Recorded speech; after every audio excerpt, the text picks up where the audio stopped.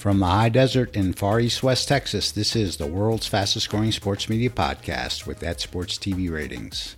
Hi, I'm Robert Seidman, and joining me for this episode is former Fox Sports exec turned media consultant Patrick Crakes. I wound up having an impromptu phone chat with Pat yesterday, mostly on the topic of Fox's RSNs that Disney needs to unload, and thought, this should just be a podcast. So, Pat, welcome back to the world's fastest growing sports media podcast with That Sports TV ratings. Hey, it's great to be here. So just to start this off, as a former sports TV network exec, what is your general reaction to now being in year number 5 of some not small segment of the sports media wanting so desperately for one of the big digital players to make a big bid on one of the big TV rights packages, even if there's really, at least to me, no obvious business case for the digital players at this point to do that? What do you make of all that in general? Yeah, I guess I'm starting to really just kind of get mildly bored with it or annoyed. It feels like cheerleading. I understand it's exciting, right? I mean, we live in a really exciting era defined by change. And media is something that touches everyone. Right. Americans, I think, consume 22 incremental hours of media now than they did 15 years ago. That's according to Nielsen, I believe. More media, lot, you right? mean?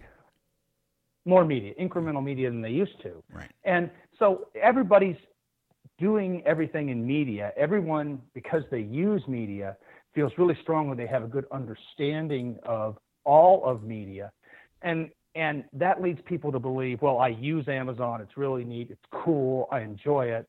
Wouldn't it be great if I could stream everything on here, because I do some streaming, I use Netflix, I use Amazon Prime, so this all makes sense. Right. The truth of the matter is that there's a lot of things downstream and upstream that unless you've been a part of the business for a while, you don't see all the obstacles to getting that done. And one of them is this needs to be fit into some kind of strategy that actually ends up producing some kind of economic value that flows not just to the consumer, but actually to the business itself.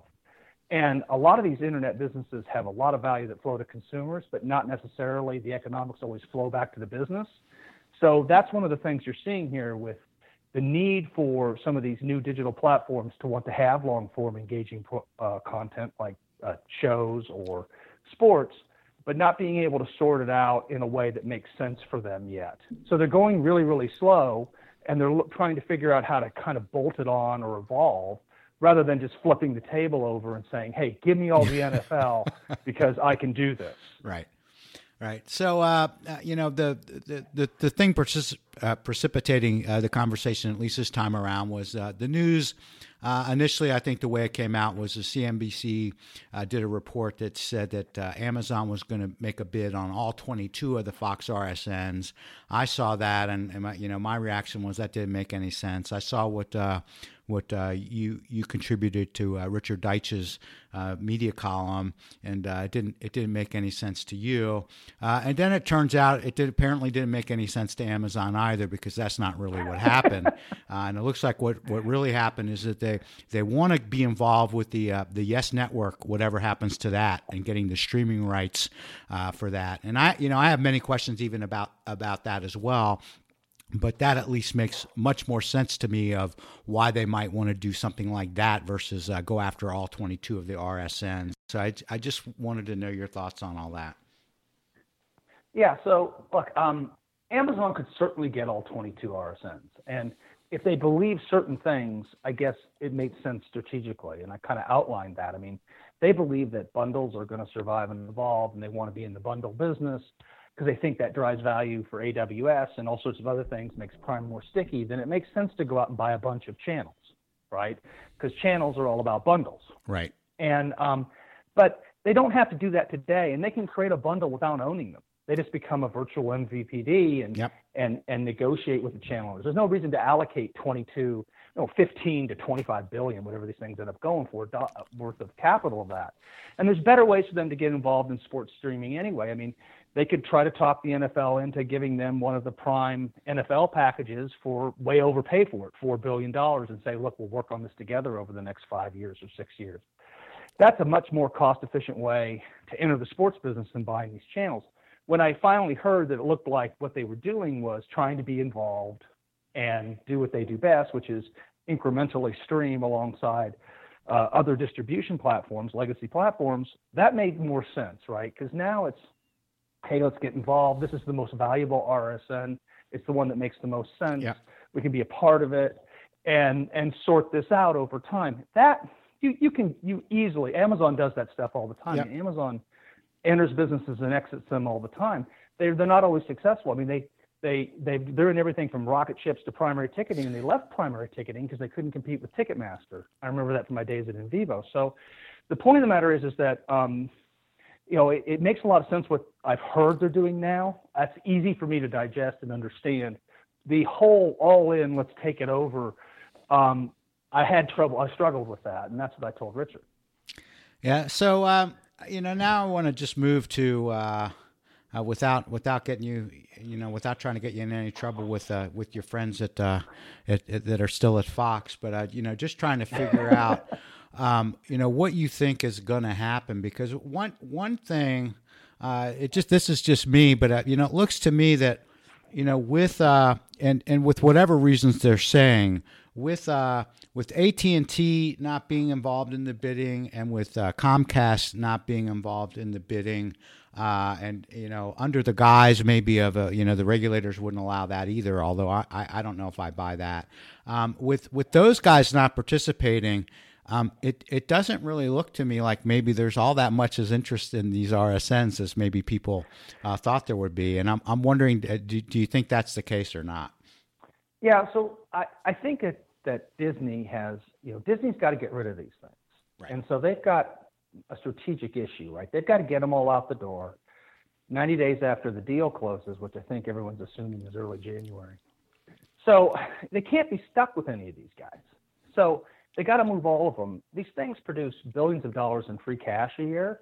And so they're worth a lot of money. And I think implicitly a lot of public information backed into the final deal price with 22 to 24 billion is what you ascribe the value of these RSNs in the Disney Fox deal. Right. Well, that's because it's one media company that could optimize all the value, selling it to another media company that could optimize all the value pretty similarly because of their portfolio of assets all right. in, TV stations, RSNs, entertainment channels, whatever. When you start talking about selling them out the door, all of them at once, suddenly, if you don't have that big media company that has that trained sales staff, other portfolio assets to lever, suddenly everybody's economic models look a little different, right? If you're going to buy all 22 of them and you're just like private equity or something like that, you're out on your own and you don't have all the tools that Fox once had. So everybody's kind of, it's a lot to swallow, right? $15 to $25 billion, whatever you want to call this. And if you got to take all 22 and you're a buyer that doesn't have all the assets that maximize that value right. In the sale, you got to start looking at paying a lower price, and there's less people that can do it regardless, right? $15 billion, $25 billion, that's a lot. And so it just takes people off. It gets more complicated. It takes buyers off the table and makes what I've been calling an illiquid market, and I think that's pretty obvious. So Disney could try to fix that by chopping these things up, and that may be what they do in the next round of bidding, because the first round of bidding, they made it clear that everybody else could grab a vine and swing in later. We don't know that Comcast and AT&T aren't going to come in. I think Fox is still standing around back there, looking to see what happens. But in the next round, they could try to create more value by saying, look, if you only want 9 of these, I'm making this up, by the way, you can buy those, and you can buy those 6 over there, and see if they can't get more money for it. The problem is that now you're dealing with multiple people to negotiate with, and they all have different financing methods. Right. And then also you could end up getting stuck with, Fox Sports Tennessee and Sun Sports, make it up, and now you don't know what to do with it. You got to give it away. Basically, you got we'll just give you these 2. Something. Something like that, right? So it gets really complicated. So Disney ended up making more money because of Comcast's bid for Sky. And what I think that they just got to sort out is, what if they can't get the real price for these things, what's okay for them to do. And that's my personal opinion, but they've got strategic objectives that probably sit outside of making a paper profit on these things or making it break even.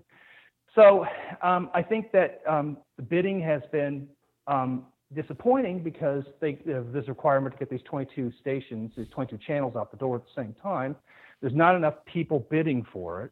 So the question is, will they just say that's okay, or will they see what have Allen and company try to chop these things up and see if it generates enough value that it makes sense to take the risk that some of these deals fall through, or people can't come up with the money, or it just takes longer than the government wants them to, or they get stuck with a couple. Right. So given the landscape and what from the public information. What do you think at this point is the most likely outcome? How do you see it shaking out? So, I remain convinced that these channels have a future, right? Because I believe that bundles somehow survive. They just get recreated and evolved. I can't articulate exactly what a bundle will look like in the future, but I think it's got to be there because they existed because they provide value, right? And they're a way to give higher pricing and pay for content, and the consumer can get all they can eat, stuff like that. Right. It needs to evolve. So these things have value in the future, but they are a absolute long-term bet on survivability of the bundle in some fashion, both in linear and digital form.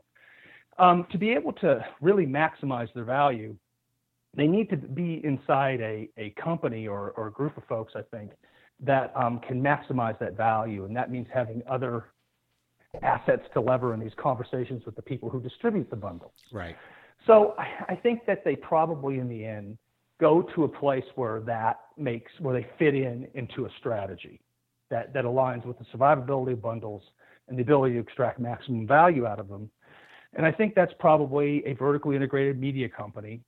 So Comcast could re-enter the negotiation and sort out the stuff with DOJ later.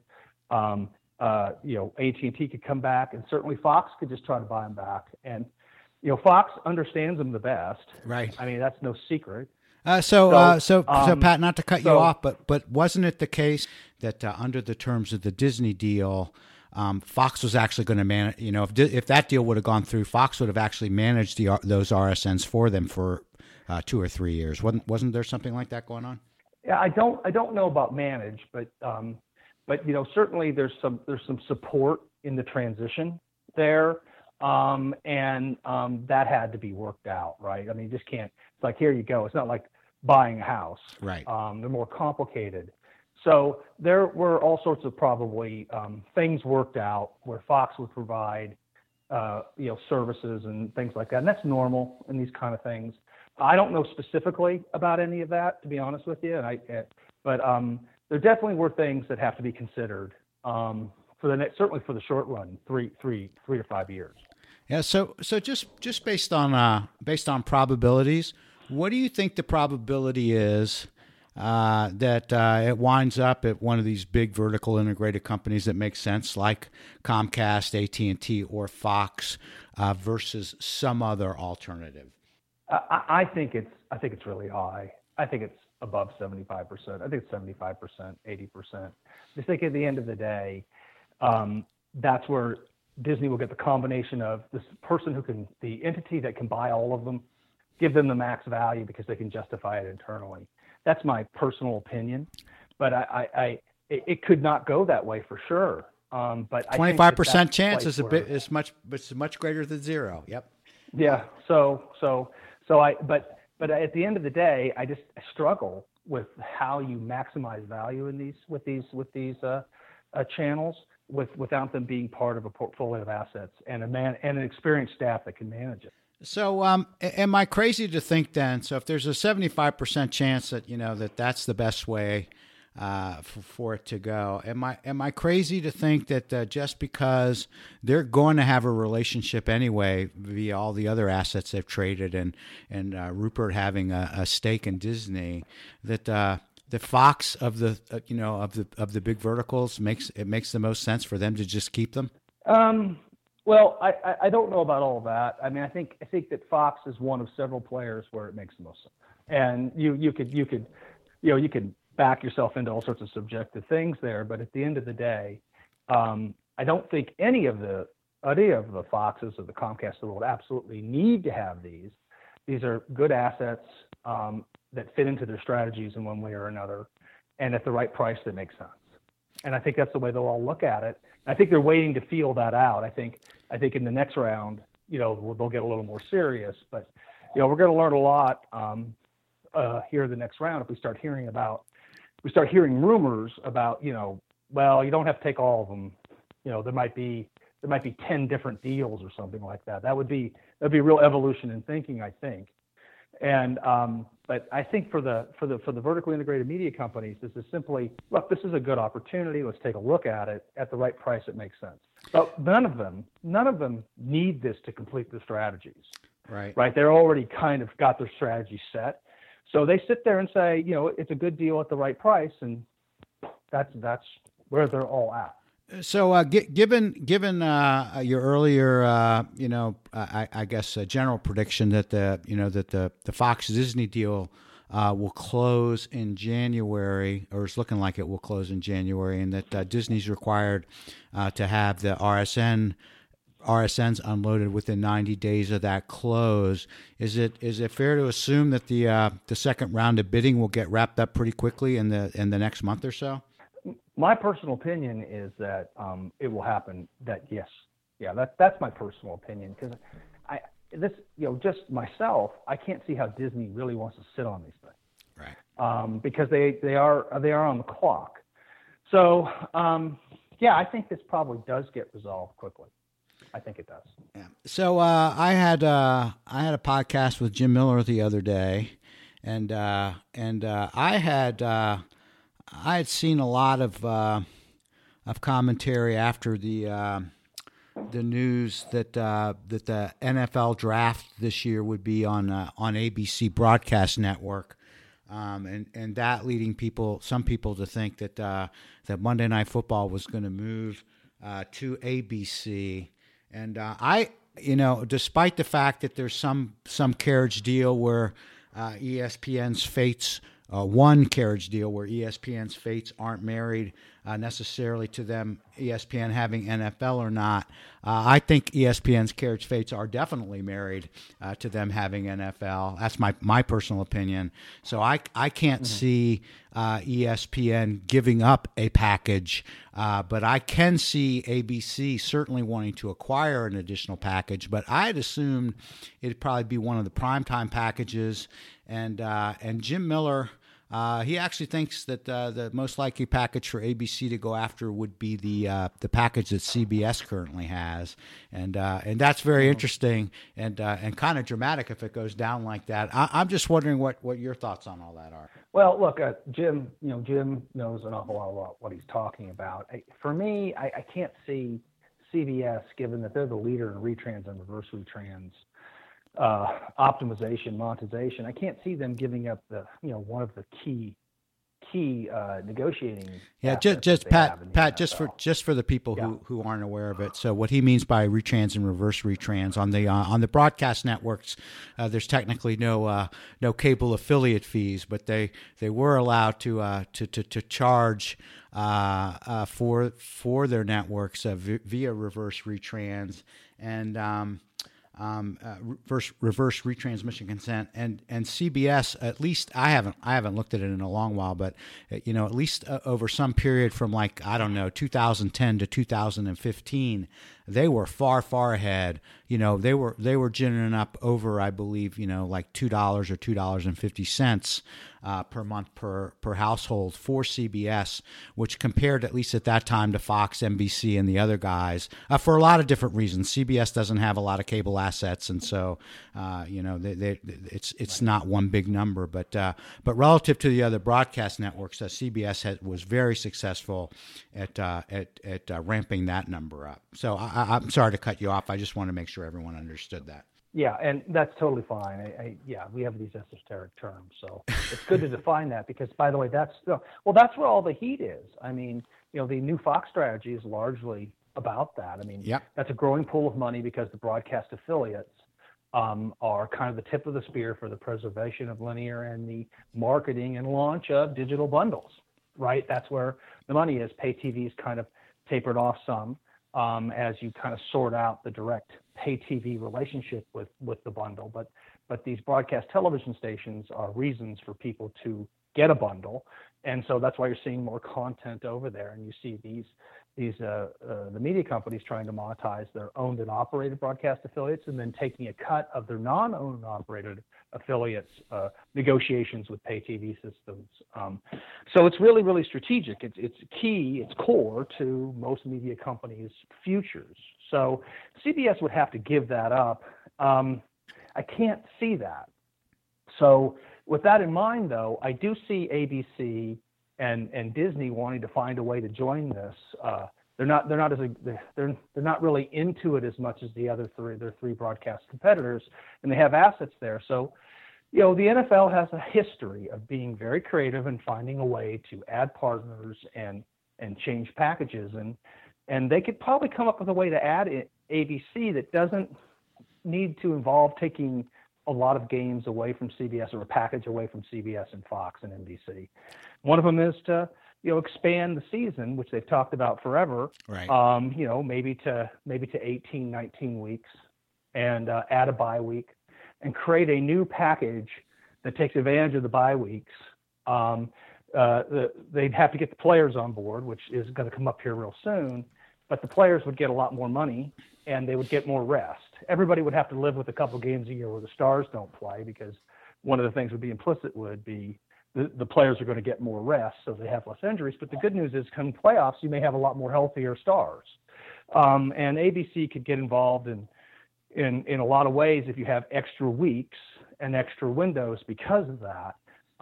That doesn't necessarily take away or cannibalize inventory from Fox and CBS. One of the problems with some of the new packages, until Fox got Thursday Night Football, was that a lot of this inventory comes from the Sunday daytime guys, where a majority of viewing for NFL still occurs. That's right. The window where America watches most of its NFL. I think Fox's late game package has been the number one show in all television like forever.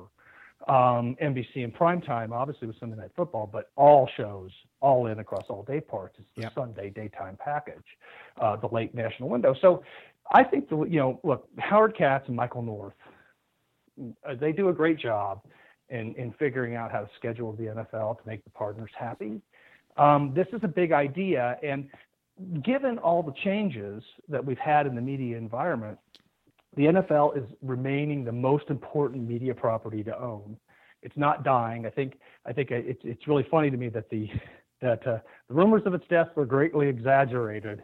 There's no doubt about that.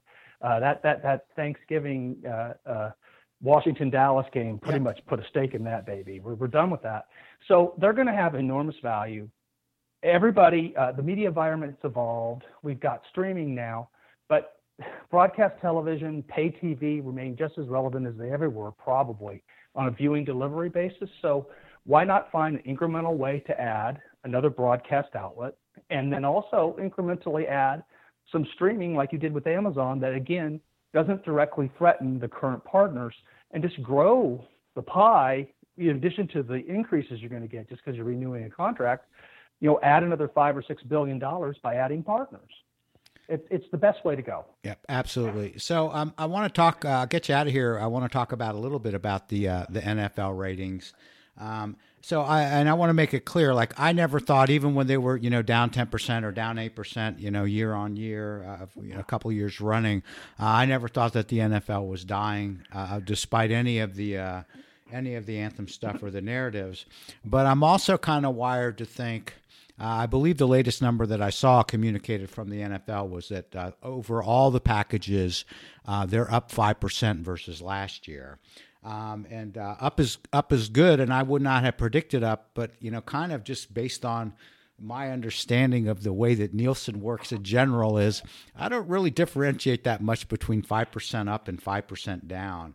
I think steady is good, and I don't mean to take anything away from the NFL, but like how much of a reaction should people have to 5% up? Now, there are individual things like the Thanksgiving game you cited, and I think ESPN in particular is probably very happy. But up 5% overall, as from the league's perspective, how much should I read into that? Well, I think Up's always better than down. But these things fluctuate on a year-to-year basis, and as long as you're trading kind of within a range on a year, year to year, and the trend line over time is either somewhat stable or even slightly up or even slightly down, the NFL loses no value at all, probably gains it. Yeah, because the relative, all the scripted, yes. The scripted is falling much faster than the NFL ever fell. The normal primetime programming. Exactly. So relative to everything else, they continue. If you're going flat and everything else is kind of going down at a slow and steady rate, you're in a great position. You're driving the car, and so for them, they've got to be really happy. But there's a real, year to year, people want to read into whatever what they want the narrative to be. You have to look at it over a long trend line.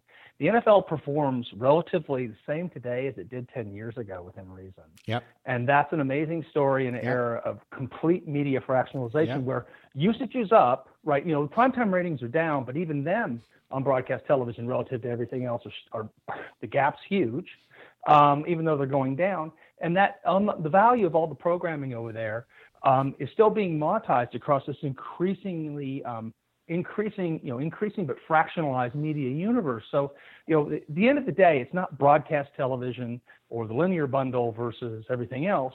Much of these different distribution outlets and properties find monetization across different places, and they're often owned by the same people that own the broadcast television networks, right, or own the broadband service, and that's lost on people. Yep. It's really lost on people.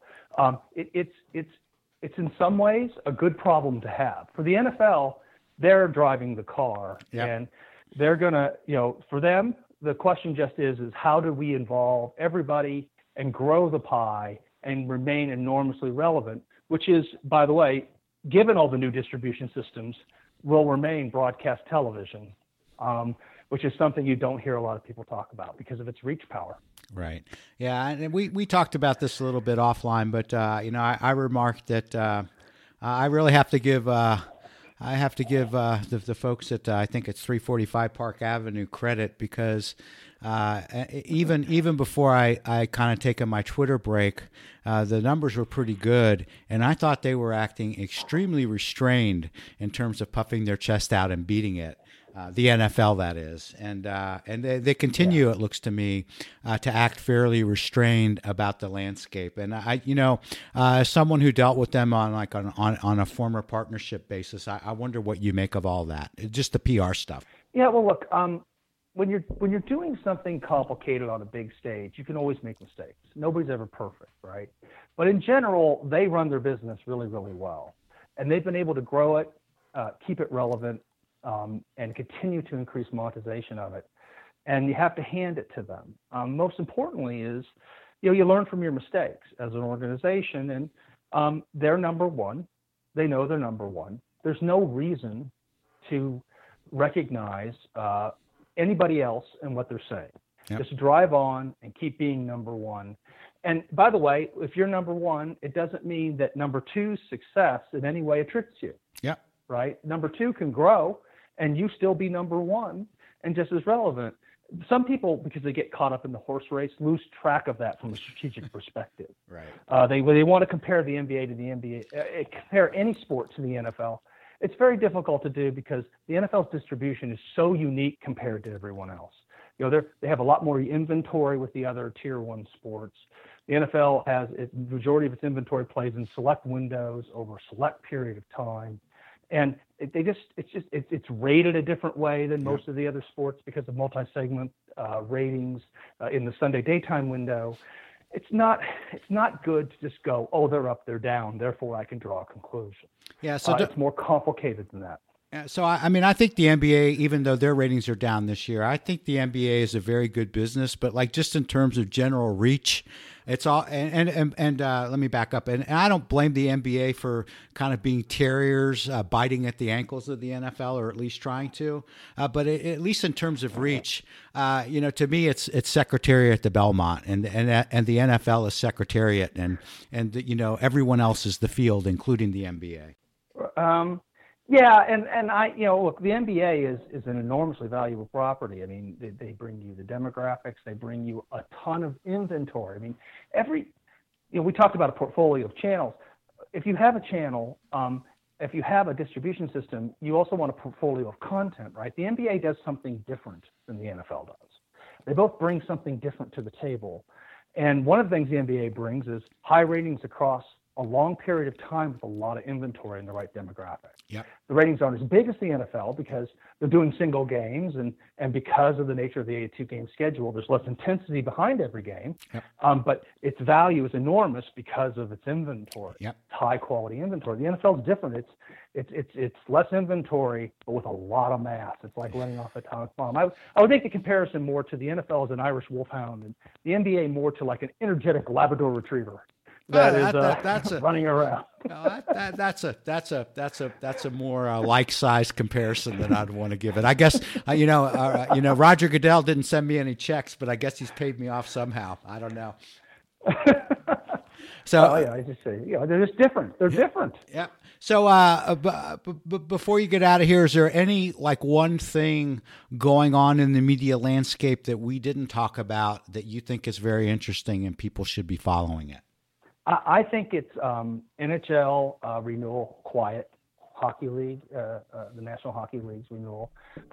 Maybe it's a little early for that, but very quiet. And the continuing story of most of these media rights for sports on the Tier 1 basis continuing to go back to traditional partners, and on a Tier 2 and Tier 3 basis, certainly domestically in the United States, the established media companies via their new streaming entities like ESPN Plus or Bleacher Report continuing to be the acquirers of content and the true innovators in distributing it. Yep.